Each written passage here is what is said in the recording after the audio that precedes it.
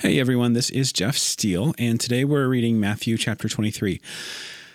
So, normally what I would do is I would start by reading the text and then I would comment on it, but today I'm going to do this a little bit in reverse. And the reason is because Matthew 23 is maybe the harshest teaching of Jesus in the entire New Testament. So, buckle yourselves up for this text.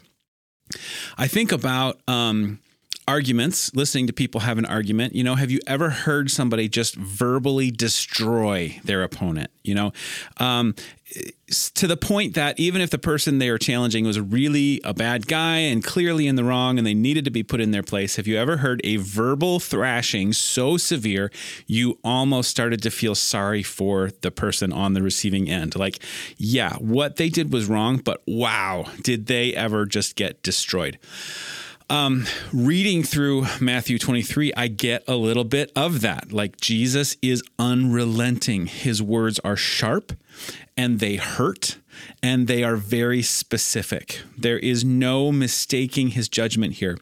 Even though we're reading this 2,000 years later, and even though some of the criticisms are about practices that are kind of lost to culture, and so, they might not be fully immediately apparent to us, even so, a surface reading of this text, you can feel the heat from Jesus's words. There is no misunderstanding of his intention there. So our response to something like this is going to be one of two things. We might, as I already mentioned, we might feel bad for the receiver. Like, even if we disagree with them, even if we think they're in the wrong, we can feel a little bit of sympathy for them just from the sheer weight of the criticism. Like, yeah, what you did was bad, but man, I would not want to be on the receiving end of what you just got. The other response would be to really fire up and cheer. Like, go get them, Jesus. You tell those guys. You tell those bad guys how bad they are. Like, lining up behind somebody and cheering and egging them on. Like, yeah, that's what you get. We might want to cheer on the winner of the exchange and pile on the loser. Reading the text, though, I'm not sure that either of those responses are entirely appropriate. And it's not because Jesus is being unfair, right? It is Jesus who is doing the criticism, so we can be pretty confident that he's in the right, okay? We don't have to wonder, man, was he out of line? Jesus, back, it's a little harsh there. Back off maybe. We don't have to wonder about that because Jesus knows us better than we know ourselves, and we can be sure that his judgments are just. My judgments and your judgments, I don't trust so much. But Jesus's judgments, I'm pretty confident in. I do think it's worth noting that of all the people that Jesus interacts with in the New Testament, it is the religious leaders that he's talking to here in Matthew 23. It is the religious leaders who get the harshest treatment. And Jesus interacted with a lot of bad guys in his life. Tax collectors were some of the most hated. They represented the Roman Empire. They enforced taxes that were very much hated by the people who had been conquered by the Romans and now had to pay tax. That's adding insult to injury. And yet, Jesus invited the tax collectors to learn from him, to follow him, and at least one time, he even paid taxes. But the religious leaders, man, they get the harsh treatment. Another class of people that Jesus runs into fairly often in the New Testament is the prostitutes. Jesus associated with them, and he didn't seem to criticize them really any more than to say, go and sin no more. There's the famous story from John chapter 8, and they bring a woman who's not necessarily a prostitute, but she was caught in the act of adultery, and they brought her to Jesus for his judgment. And Jesus basically says, hey, don't do that. And that's it. But in Matthew 23 here, he has an entire chapter against the religious leaders. And I think it's interesting. Of course, there are exceptions to this. I'm thinking about Nicodemus in particular. In John's gospel, we learn about Nicodemus, who was one of the religious leaders that Jesus is going to address here. He was a Pharisee, and Jesus welcomed him and talked with him.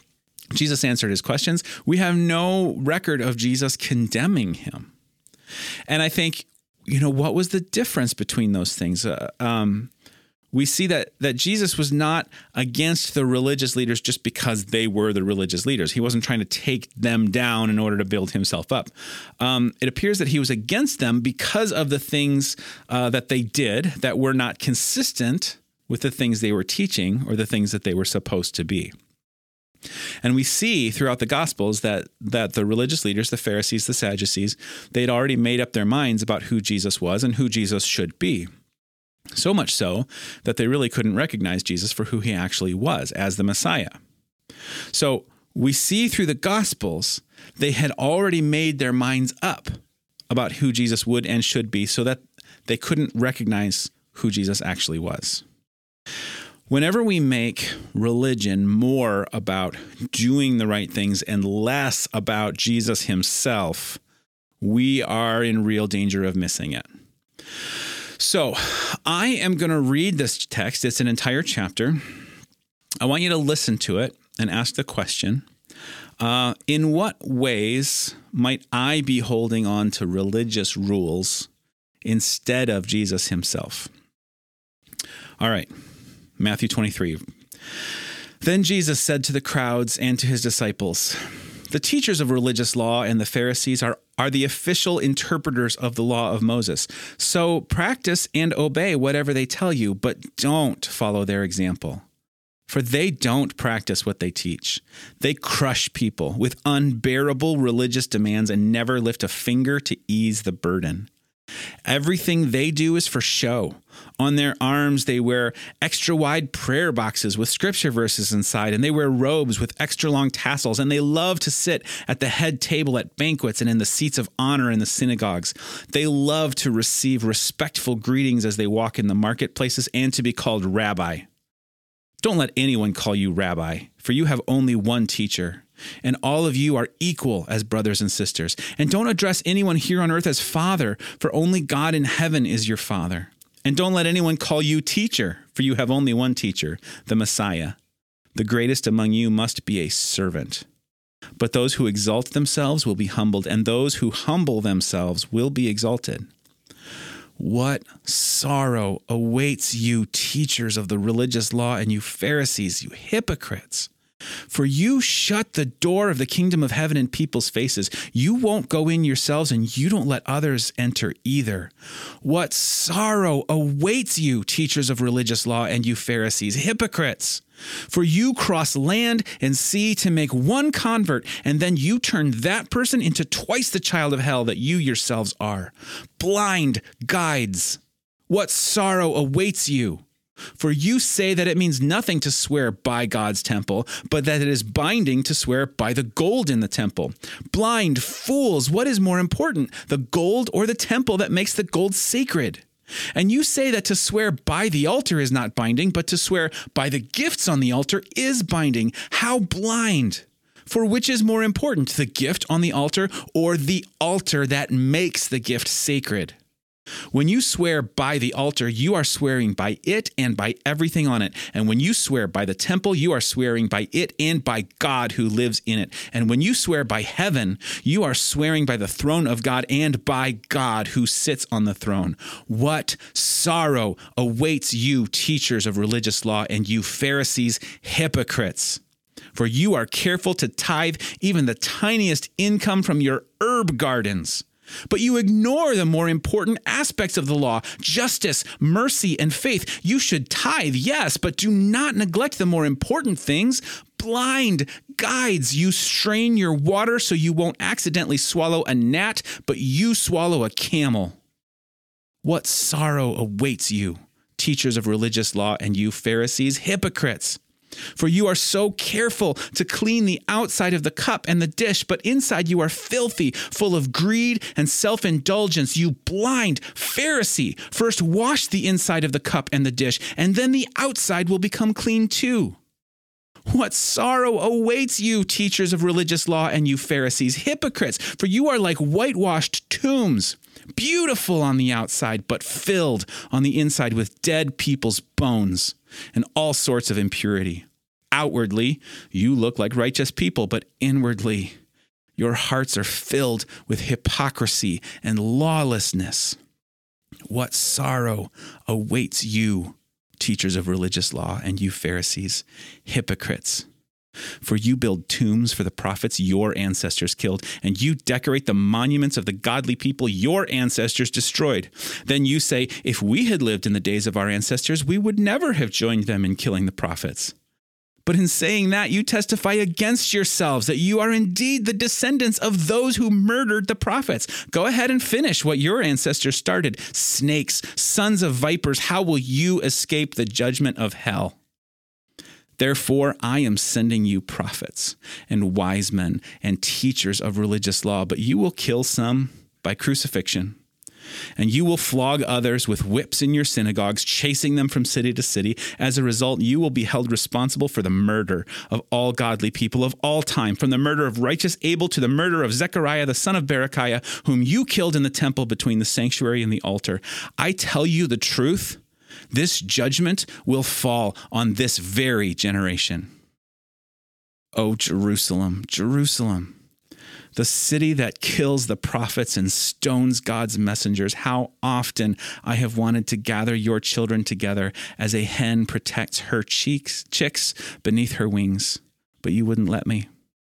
And now look, your house is abandoned and desolate, for I tell you this, you will never see me again until you say, blessings on the one who comes in the name of the Lord.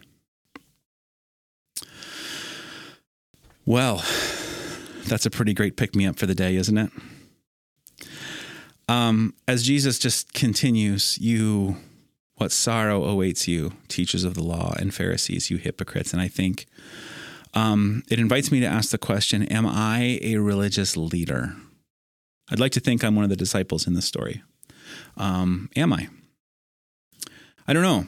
I work for a church and I lead worship every Sunday, so I guess by definition that makes me a religious leader. Jesus had very specific charges against the religious leaders of his day, and I wonder what he would say to us specifically if Matthew 23 was set. It was about us in 2022. I know that I, for one, I want to really stay open to Jesus and his teaching and his correction. Even if there are things that I do that he doesn't like, I'd like to know about them so that I can change them, or rather so that I can ask him to change me. This is challenging stuff. And, faith isn't always about just feeling good about ourselves because we're on the right team and cheering, go get 'em, Jesus. Sometimes it's about being uncomfortable, and it's about being challenged with hard questions. So I'll say it again. When we hold on to religious rules more than we hold on to Jesus, we are in danger of losing sight of what's most important, and we are in need of some correction. Let's just pray together. God, I don't want to be a blind guide. I don't want to be a blind fool. I want to be the one who asks you questions. I want to be the one who wants to understand. I want to be the one who wants to know you more, not the one who misses you entirely. I don't want to be the one who's already got my mind made up and I miss who you are and what you're doing. So, for us today, us good religious church folk who are listening to a Bible podcast, God, may we not miss you. May we not miss what you're calling us to and who you are. Help us to see you. Help us to know you today so that we can help others and lead others to do the same in your name. Amen.